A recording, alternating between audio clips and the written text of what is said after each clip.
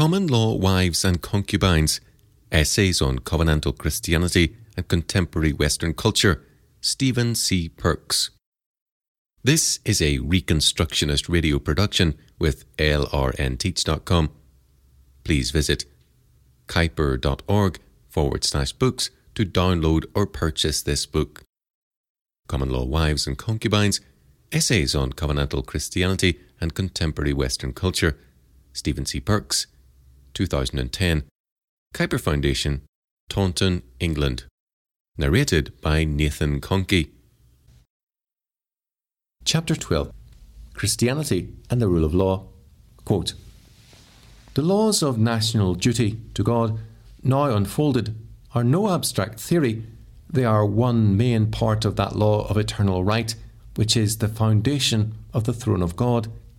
Statesmen may transgress them, but cannot change them. Our own country, though 1,000 years from Alfred until now, has been raised to greatness as a Christian state, rendering public homage, however mingled and imperfect, to the risen Son of God. Faith in Christianity and open honour to all the ordinances of the Christian Church has formed the groundwork of the British Constitution." End quote. For over a millennium, the English legal system has been informed by Christian principles of justice. Christianity has exerted a dominating influence on our legal heritage. The standards and ideals that guided the development of our law from ancient times are derived from the Bible. A great many of our legal and constitutional practices are derived either directly from the Bible, for example, the coronation oath, or from pre-Christian practices that have been so completely transformed under the influence of Christian concepts of justice that the original pre-Christian practices from which they are derived are no longer discernible in the Christianized forms in which we know them today. For example, oath swearing in court. This process began with the arrival of Augustine of Canterbury in 597 and continued through to the 12th century. Both in Anglo-Saxon and Norman England, the increasing influence of Christianity upon the development of our system of justice can be documented. For example, the laws of Alfred, the earliest manuscript dates from around 925. The first 48 clauses are taken from the Decalogue and the Book of the Covenant, Exodus chapter 20, verses 1 to 17, and chapter 21, verse 1 to chapter 23, verse 13, though stated in a slightly modified form to take account of contemporary Anglo-Saxon society, and followed by an exposition of the Christian use of God's law and the importance of the Golden Rule, Matthew chapter 7, verse 12. This influence of the Bible on the law codes of the English kings continued and can be found in the law codes of Edward the Elder, Aethelstan, Aethelred, Canute et al. These law codes in turn provided the basis for the compilations of English law found in a number of Norman law books. It was under the influence of the clerical judges of the 12th and 13th centuries that these laws and customs were transformed into the common law system. Thus, quote, "Common law was the product of a union between universal Christian laws and local customs." End quote. The concepts of due process and the rule of law, the notion that guilt is individual, not corporate, that a man is innocent until proven guilty, and habeas corpus are all derived from a Christian understanding of justice. Our legal system presupposes a Christian worldview. The pervasive influence of Christianity on the development of Western legal systems has led Harold Berman to speak of Western legal science as a, quote, "secular theology," unquote, that often does not make sense to non-Christians because its theological presuppositions are not accepted. It is the presuppositions of the Christian worldview that give coherence and meaning to our understanding and practice of justice, and our legal system cannot properly be understood apart from those Christian presuppositions upon which it is based. Our common law was shaped under the dominating influence of the Christian religion. Thus, a basic principle of the common law was that, quote, "Any law is, or of right ought to be, according to the law of God," end quote. This statement is recorded in the yearbook of Henry VII's reign. Likewise, in equity, The purpose of equity was to provide a remedy at law where the strict application of the common law could not provide one, or where it could not provide a satisfactory remedy. It was stated that equity applied, quote, where the law is directly in itself against the law of God or the law of reason, end quote. Equity was administered in the Court of Chancery, and the Chancellor, as the keeper of the king's conscience, provided remedies according to equity and conscience.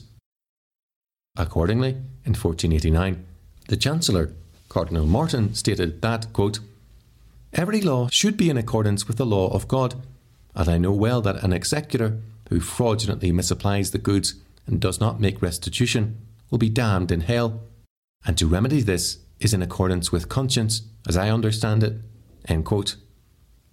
The basic principle that guided the Court of Chancery was that all law must conform to reason and the law of God. Indeed, to the medieval clerical judges under whose influence our legal institutions and traditions first took shape, there was no real distinction between the law of reason and the law of God. Reasonable law was law that conformed to God's law. Thus, Christopher Saint-Germain, in his Doctor and Student, a legal treatise published in 1523 in Latin and 1531 in English, stated that, quote, when the law eternal or the will of God is known to his creatures by the light of natural reason, that is called the law of reason, and when it is showed of heavenly revelation, then it is called the law of God. And when it is showed unto him by order of a prince, or of any other secondary governor, that hath power to set a law upon his subjects, then it is called the law of man, though originally it be made of God. Unquote. Furthermore, we are told in the same treatise that, quote, if any law made of men bind any person to anything that is against the said laws, the law of reason or the law of God, it is no law but corruption and manifest error, end quote. Hence, traditionally, our legal system and values of justice have reflected biblical law and Christian conceptions of justice. Reasonable law was law that conformed to the law of God. This influence of the Christian religion on the evolution of our legal system has given us what we have traditionally called, quote, the rule of law, end quote. But it is important that we understand what this Christian doctrine of the rule of law means and how it has traditionally been understood. Chief Justice Sir Edward Coke told King James I, when the latter unconstitutionally attempted to assume the power of an absolute monarch, that, quote, the king is under no man save under God and the law, end quote. He was quoting Henri de Bracton, died 1268, the, quote, father of English jurisprudence, end quote, who had stated the dictum, lex facit regem, quote, the law makes the king, end quote. Quote, the king himself ought not to be subject to man, but subject to God, and to the law, because the law makes him king, end quote. And, as we have seen, English common law maintained that the law of the land was subject to the higher moral law of God. This concept of the rule of law, therefore, does not, at least as it has traditionally been understood and enshrined in English law, mean that rulers may do anything they please, provided they merely pass a law legitimising it first. On the contrary, what the doctrine of the rule of law maintained was that the king, or the government, or legislators may not make any law that contradicts the higher moral law of God. The principle is still enshrined in our Constitution, though rather unconstitutionally our modern legislators have ignored it and presided over the utter debasement of our constitutional inheritance. Since, in the coronation oath, the monarch swears to, quote, maintain the laws of God and the true profession of the gospel, and the Protestant Reformed religion established by law, end quote. Those who make our legislation are bound absolutely, according to the doctrine of the rule of law, by the higher moral law of God. The rule of law, therefore, meant the rule of Christian law, and this Christian law was defined in terms of the higher law of God found in the Christian scriptures. Justice, as we understand it in the West, is not something that simply hangs in the air and can be recognised by all, no matter what their religion or philosophy of life. It is not a set of abstract principles to which all rational men in all ages and societies adhere. Nor is it deduced according to principles of logic and rationally by philosophers or lawyers. In a world of sin, justice is not natural. It is not something to which sinners naturally aspire. Justice is the fruit of a Christian worldview and a Christian culture. It has taken centuries for our justice system to evolve. Western justice is only reasonable to Westerners because they have imbibed it as part of a Christian civilization. Western justice is not reasonable in cultures that are based on fundamentally different religious beliefs and presuppositions. It is no accident that the highest form of justice known in history, quote, British justice, unquote, that is, the system of English common law justice that existed throughout the British Empire and North America, coexisted with the highest form of Christian civilization known in history. This system of justice was the product of a Christian civilization. People in Britain, by and large, do not recognise Muslim law as the kind of law they wish to see enacted in this country. Muslim, quote, justice, unquote, is perceived here as Islamic fundamentalism and associated with terrorism. The fatwa condemning the author Salman Rushdie to death is a good example. The jihad is an important part of the Muslim faith. The essence of jihad is summed up in the words of the Muslim prophet, which are recorded in a number of different hadiths. Quote, I am commanded to fight against men until they bear witness that there is no God but Allah and that Muhammad is God's messenger. Only by pronouncing these words can they make their property and blood secure from me. End quote. People with a British cultural heritage will find this statement abhorrent, as they will the practical application of it, as in the case of the Rushdie fatwa, for example. It is not so negatively perceived by Muslims, however.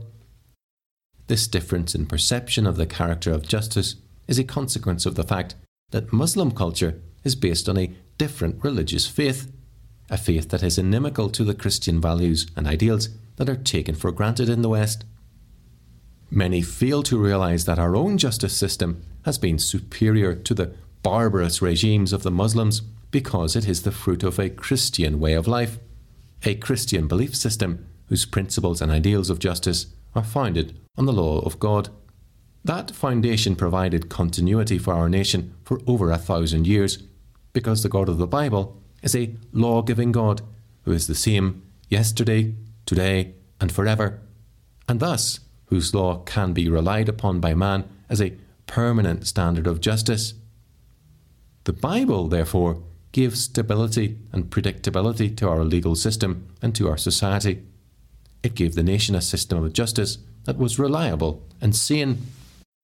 The abandonment of the Bible in our age is, by contrast, giving us a justice system that is not stable nor reliable, and that is increasingly manifesting the kind of insanity that has begun to characterise our apostate culture generally. Principles of justice that have been established and built upon for generations are being cast aside by our legislators every time Parliament sits. And the passing of new legislation by Parliament that is based upon presuppositions fundamentally alien to the religious ethic upon which our legal traditions are based seems never to cease.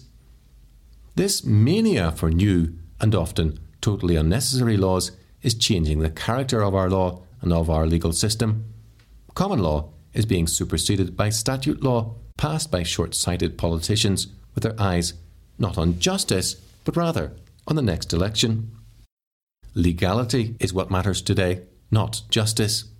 And what is legal can be changed by a few politicians more concerned to maintain their power at all costs than to see the country governed properly according to Christian principles of justice. Our politicians no longer believe in a higher law to which all human law should conform. As a result, legislation is today becoming the mere tool of our political masters, who will use it to sanction whatever means are necessary for them to take control of our lives and society, and mould them to the pattern they judge to be appropriate. Thus, increasingly, our law no longer guarantees a man's freedom under God's law. Rather, it is the tool that, in the hands of our state politicians, will enslave us and bring us into subjection to the all-powerful predestinating state. I want to look now at a few areas where this traditional understanding of the rule of law have been overturned and where, as a consequence, our common law heritage has been abandoned. 1. First, socialism. Our common law system of justice has suffered significantly from the creation of a socialistic welfare state, since, in order to implement the welfare state, legislation has been passed that is based on philosophical principles that are fundamentally alien to the Christian religion, which guided the formation of our legal traditions. For example, judicial independence, one of the pillars of our common law heritage, has been substantially weakened by the kind of legislation necessary to implement the welfare state. E.C.S. Wade, in his introduction to the 1939 edition of A.V. Dicey's Law of the Constitution, stated the problem clearly, quote, "It is still accepted constitutional doctrine that the ministers of the Crown do not tamper with the administration of justice, but Parliament, indirectly, has reduced the sphere of influence of judicial independence by the character of modern legislation. The abandonment of the principle of laissez-faire has altered the nature of much of our law, a system of law, which, like the common law, is based on the protection of individual rights, is not readily comparable with legislation that has for its object the welfare of the public, or a large section of it as a whole. The common law rests upon an individualistic conception of society and lacks the means of enforcing public rights. As such, the socialisation of the activities of the people has meant restriction of individual rights by the conferment of powers of a novel character upon governmental organs." End quote. This was written over 60 years ago. The situation has become much worse since these words were written. Our society is being transferred by legislation passed in Parliament from a society ruled by law to a society ruled by politicians, that is, a totalitarian society. A good example of this development was the Leasehold Reform, Housing and Urban Development Act passed in 1993. Interestingly, this piece of socialist legislation was passed by a Conservative government, the major government, during its, quote, "back to basics," unquote, and the revival of, quote, "traditional values," unquote, phase. The traditional value to be sacrificed by Mr. Major's Conservative government on this occasion was the 8th commandment: "Thou shalt not steal." The Leasehold Reform, Housing and Urban Development Act. Under this rather innocuous verbiage, an act was passed that legalised theft, private property. Surely one would have thought that this particular traditional value would have been on even Mr. Major's truncated list, has now been abolished by the Conservative Party. This act makes it possible for leaseholders to claim the, quote, "right," unquote, to purchase the freehold to their dwellings against the wishes of the freeholder. This means that the freeholder is obliged by law to surrender his property, the freehold, if a leaseholder, effectively a tenant, wishes to acquire it. This is a law, therefore, that not only does not protect the freeholder from theft, but actually abets the thief in his criminal design. I say criminal, since this legislation contradicts our traditional Christian understanding of justice and has only been made legal by government decree. It is a lawless piece of legislation, contrary to the principles of justice that have underpinned our legal tradition for many centuries.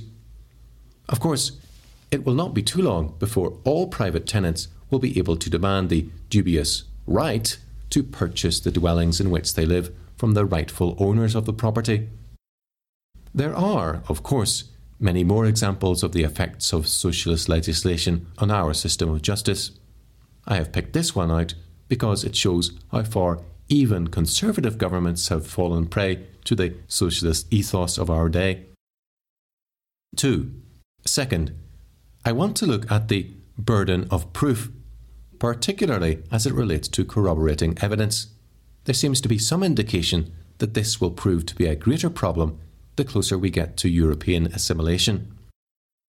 It is important to note, however, that a movement away from this essential element of justice is already underway and has been for a long time. Christianity teaches that, quote, "A single witness shall not rise up against a man on account of any iniquity or any sin which he has committed. On the evidence of 2 or 3 witnesses, a matter shall be confirmed." End quote. Deuteronomy chapter 19 verse 15. See also Deuteronomy chapter 17 verse 6 and Numbers chapter 35 verse 30. This principle is reaffirmed in the New Testament no less than 5 times. Matthew chapter 18 verses 15 and 16, John chapter 8 verse 17, 2 Corinthians 13:1, 1 Timothy 5:19, Hebrews 10:28. The requirements of multiple witnesses is necessary to protect the accused from the malice of false witnesses. What this means is that there must be sufficient evidence to put the conviction of an accused person beyond reasonable doubt. This principle is the source of the concept that a man is innocent until proven guilty. If there is insufficient evidence, the court should not convict. This is a simple principle, but it is vitally important. One would have thought it hardly needed to be reaffirmed, but unfortunately it does, because it is a principle that is now under attack. Under a Conservative government, Majors again, a Criminal Justice and Public Order Act was passed in 1994 that overturned this principle. Much publicised at the time as the bill passed through Parliament was the clause that was popularly represented as abolishing the right to silence, though, in fact, what was abolished was the principle that the court should not be entitled to infer anything from a defendant's silence. This change in the law was, rightly in my judgment, abominated by many, since it strikes at the heart of the principle that the burden of proof should fall on the prosecution. The passing of this legislation removed one of the building blocks of the concept that a man is innocent until proven guilty. There is a shift of emphasis towards the defendants having to prove his innocence. This is the thin end of the wedge. Little by little, such legislation will lead to a full-blown doctrine of guilty until proven innocent. However, this was not the only breach of justice contained in the Act.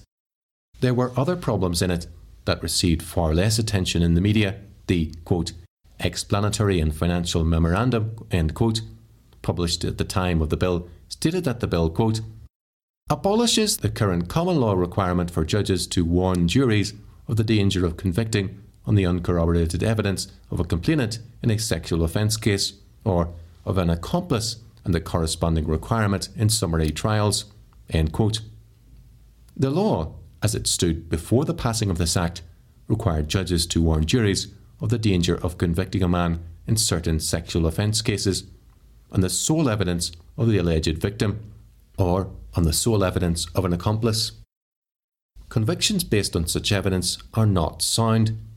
It is unreasonable and against God's law, and it is unreasonable because it is against God's law to take the word of an accomplice in a crime or the word of the victim of an alleged sexual offence as truth without independent corroboration. The fact that a man could be so convicted on uncorroborated evidence, provided the jury was warned of the danger involved in such a conviction, was bad enough. But to abolish the judge's statutory duty to warn the jury of the danger of such a conviction was to follow a bad law with a worse law. Under the law, as it then stood, however, corroboration of the evidence of a sole witness was required by statute for certain offences. Among these were certain offences covered by the Sexual Offences Act 1956. The Criminal Justice and Public Order Act abolished in certain cases this statutory requirement that the evidence of a sole witness be, quote, corroborated in some material particular by evidence implicating the accused, end quote. These were A. Procurement of a woman by threats, B. Procurement of a woman by false pretences, C. Administering drugs to obtain or facilitate intercourse, D. causing prostitution of women, and E. procurement of a girl under age. It is now possible for a jury to convict a man of an offence under this section solely on the evidence of a single witness, that is, by the testimony of the alleged victim alone. It seems incredible that a conservative government should have passed such legislation. Such an action is against reason and against the higher law of God. Sexual liaisons are a notorious area for injustices caused by sexual jealousies and the malice of jilted lovers who turn on their former partners with lies.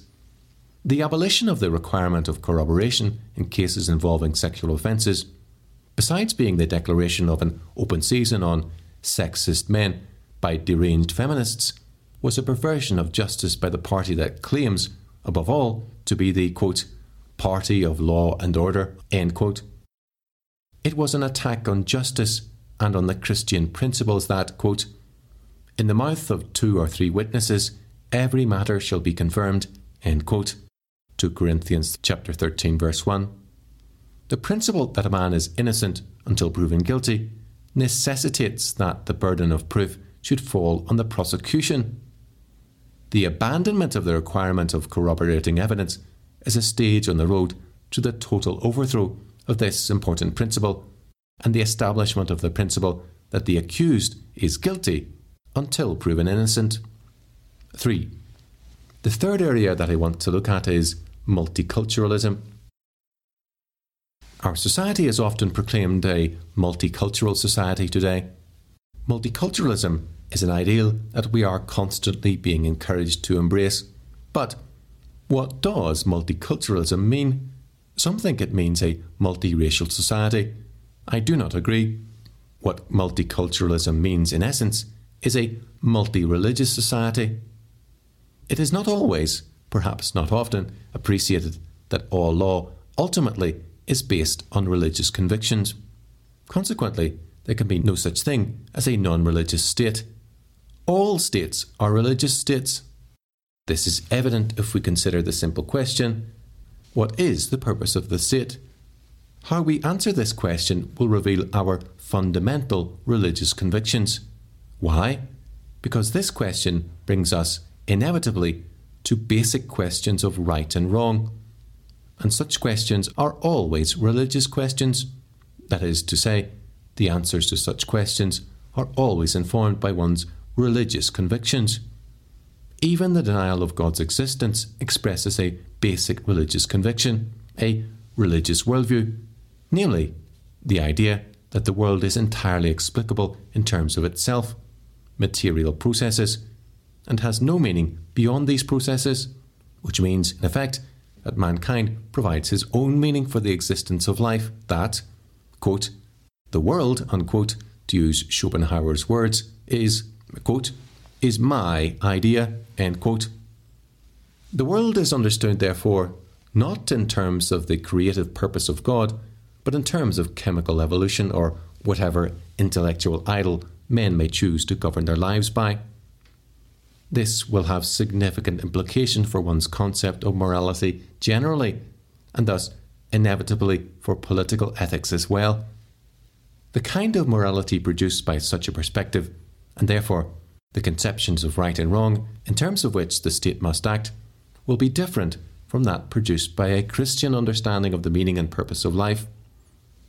Such a perspective is just as religious as the Christian perspective. The denial of God's existence is a universal negative religious presupposition that shapes the worldview of those who embrace it. What we believe about these issues will inevitably affect our view of the function of the state. The Christian faith teaches that chemical processes, etc., do not provide valid answers to questions about the meaning of life, and that, if man is to have correct answers to questions of right and wrong, justice, his thinking on this subject must conform to the moral law of God set forth in the Christian scriptures. Quote, here is wisdom, this is the royal law, these are the lively oracles of God, end quote. Words spoken to Queen Elizabeth II at her coronation in 1953. And while being presented with the Bible, she was admonished with the following words, quote, our gracious Queen, to keep your Majesty ever mindful of the law and the gospel of God as the rule for the whole life and government of Christian princes, we present you with this book, the most valuable thing that this world affords." End quote. It is the acceptance of this truth that has made Western justice so much superior to the forms of justice found in the unchristianized cultures. The Western notion of justice was not plucked out of thin air by right-thinking men. It was the product of a Christian civilization. All that made Western justice superior to the barbarous regimes that are to be found among societies that have not come under the influence of Christian civilization was the result of the fact that Western justice was Christian justice. Common law was, to use the words of Eugen Rosenstock-Huessy, quote, "the dowry of Christian baptism," end quote. It is naive to assume that Muslims, Hindus, and secular humanists will pluck the same notions of justice from thin air that modern Westerners think are the inevitable consequence of the application of pure reason. They will not. And this is because these notions of justice are not the inevitable consequence of reason, at least not in a fallen world. Rather, they are the consequence of the captivity of human reason to the Word of God, the result of centuries of Christian culture and civilization. The issue of justice is a religious issue. Hence, the magistrate, who is a man created in God's image, and who, therefore, cannot escape the religious nature of his being, must inevitably have recourse to his religious convictions as he seeks to understand and discharge the task to which he has been called. He may be quite unconscious of the way in which his religious convictions affect the work he does. That they will affect his work is inevitable. As I have already mentioned, the Christian concept of government in our nation was the rule of law, which meant that all law must conform to the higher law of God, and this includes legislation passed by Parliament and precedent established in courts. In fact, the courts of equity existed precisely to redress any discrepancy between the common law and God's law, which, of course, was identified with reason. The two were considered to be the same thing. What we have now is the rule of politicians, that is, Parliament no longer deems itself accountable to the higher law of God. It can change any law it does not like and replace it with a new one, even if the latter totally overturns a fundamental principle of justice. This is what happened with the 1993 Leasehold Reform Act and the 1994 Criminal Justice and Public Order Act. These acts overturned fundamental principles of our legal system. In the same way, legislation has been passed that legalises the murder of unborn infants.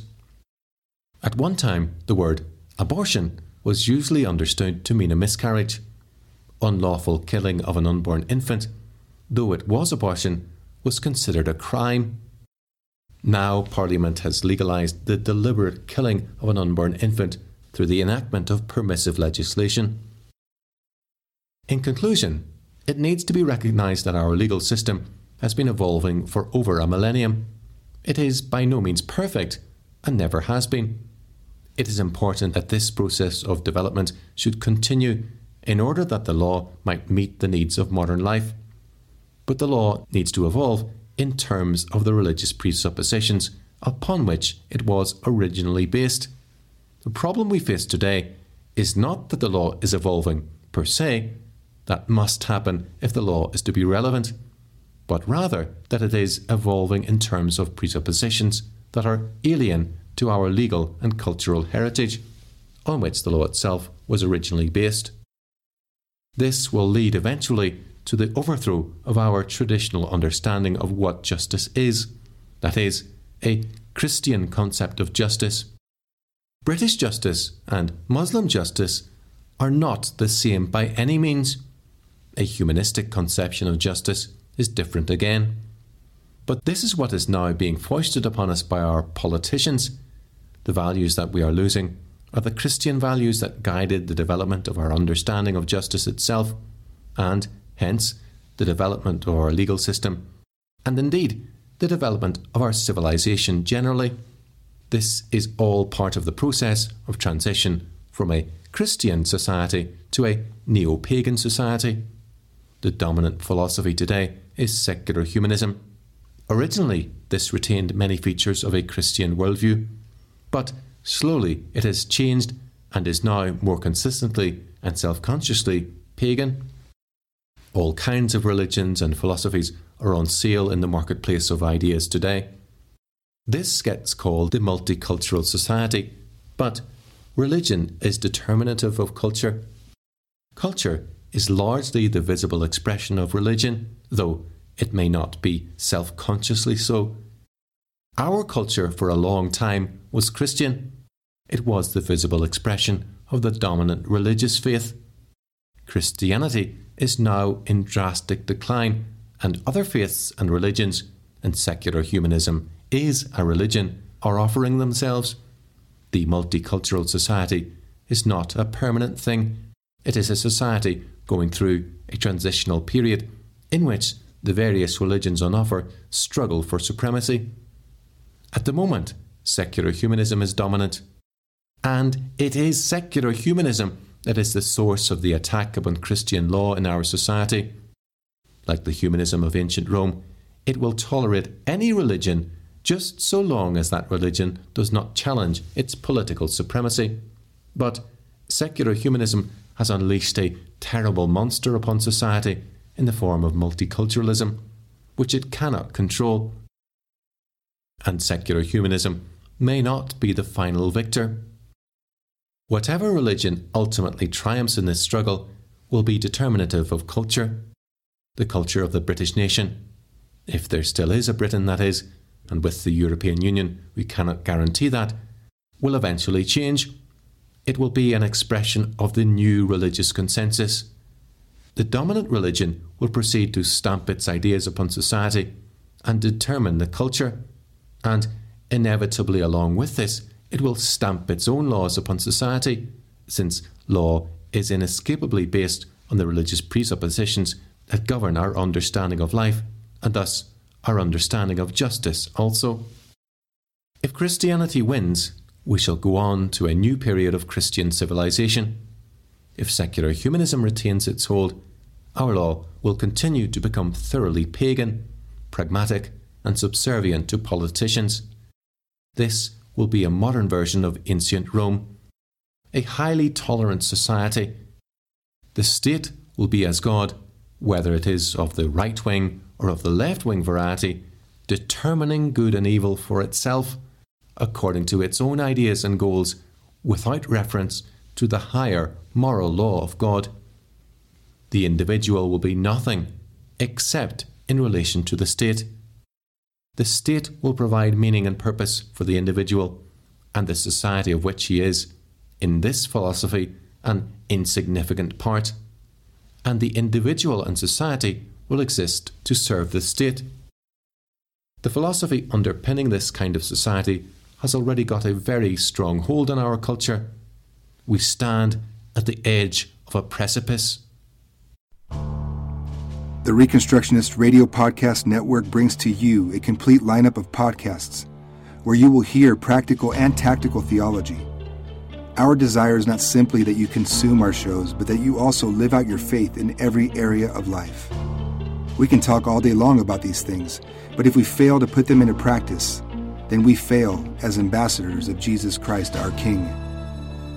Subscribe now to your favorite Reconstructionist Radio Podcast Network shows, or you can subscribe to the Reconstructionist Radio Master Feed, where all of the content we produce, including the audiobooks and audio articles, will pop up as soon as they are available.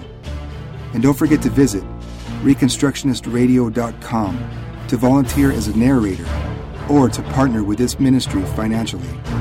May the Holy Spirit stir you into action for Christ and His kingdom